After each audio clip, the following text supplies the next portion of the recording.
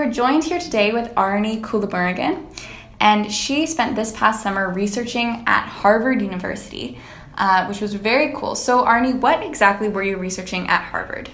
So the aim of the study was to essentially characterize the expression of NOPR in key regions of the human brain that are specifically involved with regulating emotion processing and have been linked in the past to psychiatric disorders. And so NOPR is just a nociceptin orphanin FQ peptide receptor. And so it's a 7-transmembrane G protein coupled receptor, which belongs to an atypical class of opioid receptors. It's atypical because structurally it bears resemblance to the classic opioid receptor family, which includes mu, delta, and kappa opioid receptors. However, it doesn't bind opioid ligands and instead binds with the ligand NOFQ. However, K-dynorphin A, which does naturally bind to the kappa opioid receptor, also binds to NOPR, and when in the same neuron, NOPR is co-expressed with KOR with suspected opposing effects. So we looked at a number of different regions, including the dorsoprefrontal cortex, nucleus accumbens, putamen, amygdala, cerebellum, nucleus accumbens, and orbitofrontal cortex. And these regions were chosen mostly because we wanted to look at a wide range of regions, especially because we were looking at control human postmortem tissue, but also because they're key regions of the human brain that have been involved with emotion processing and are linked to psychiatric disorders. So mostly my job was collecting these samples and performing Western blots and then analyzing the 4 isoforms of NOPR's expression in these various regions. So that's so interesting. I'm very interested in this. So you touched on the purpose of NOPR receptors, but do you think you could expand on that a little bit? So the NOPR signaling system, it has been studied quite a bit, and it is thought to play a role in pain and inflammation. And the activation of the NOPR signaling system has been implicated in decreasing dopamine levels in the reward pathway. It's also been found that social defeat stress in mice tended to induce depression-like symptoms and behavior, which increased NOPR gene expression. So it's clear that the NOPR signaling system could play a key role in developing pharmaceuticals for psychiatric disorders.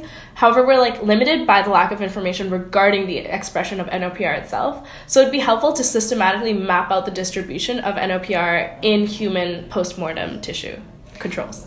Cool. So a lot of relationships with psychiatric stuff. So do you think there's a difference in the type or number of opioid receptors in people with opioid addictions?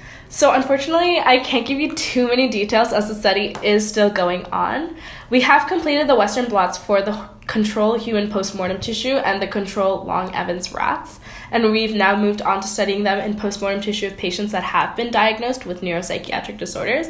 In addition to this, one thing we did consider when analyzing the data were covariants or confounding factors such as age, sex, whether they smoked, if they drank regularly or used drugs, whether opioids or not. Because when it came down to looking at the obviously blended tissue, we saw that some of these patients were on morphine drips for years before death, and that could obviously affect the opioid receptors. Right.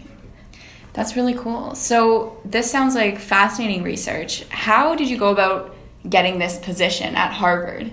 So specifically for the U.S., I spent time growing up in the U.S., so I have a visa to work there. But I think there are just as many great, if not better, and more convenient opportunities in Toronto and Hamilton. Right. And so I genuinely believe that cold emailing is one of the best ways to build connections. I actually had a friend once jokingly tell me that it's easier than asking someone out. If they say no, you probably won't have to see them again, or they just won't reply. But if they say yes, hey, congrats, it's pretty awesome, right? Definitely. So it's really important to just be persistent and not give up, because someone out there is bound to give you a chance, and it's such a great learning opportunity. It's totally different from learning in a classroom environment rather than something hands-on and doing it yourself. And personally, I had a really early start. My first volunteer lab position was actually, I made fly food 3 times a week, and it's been really nice to reflect back on how much I've learned since then. So yeah. Awesome. Yeah, you've come so far, and it's so great. Thank you so much for talking with us. No worries. Very glad. Yeah, so that was Arnie.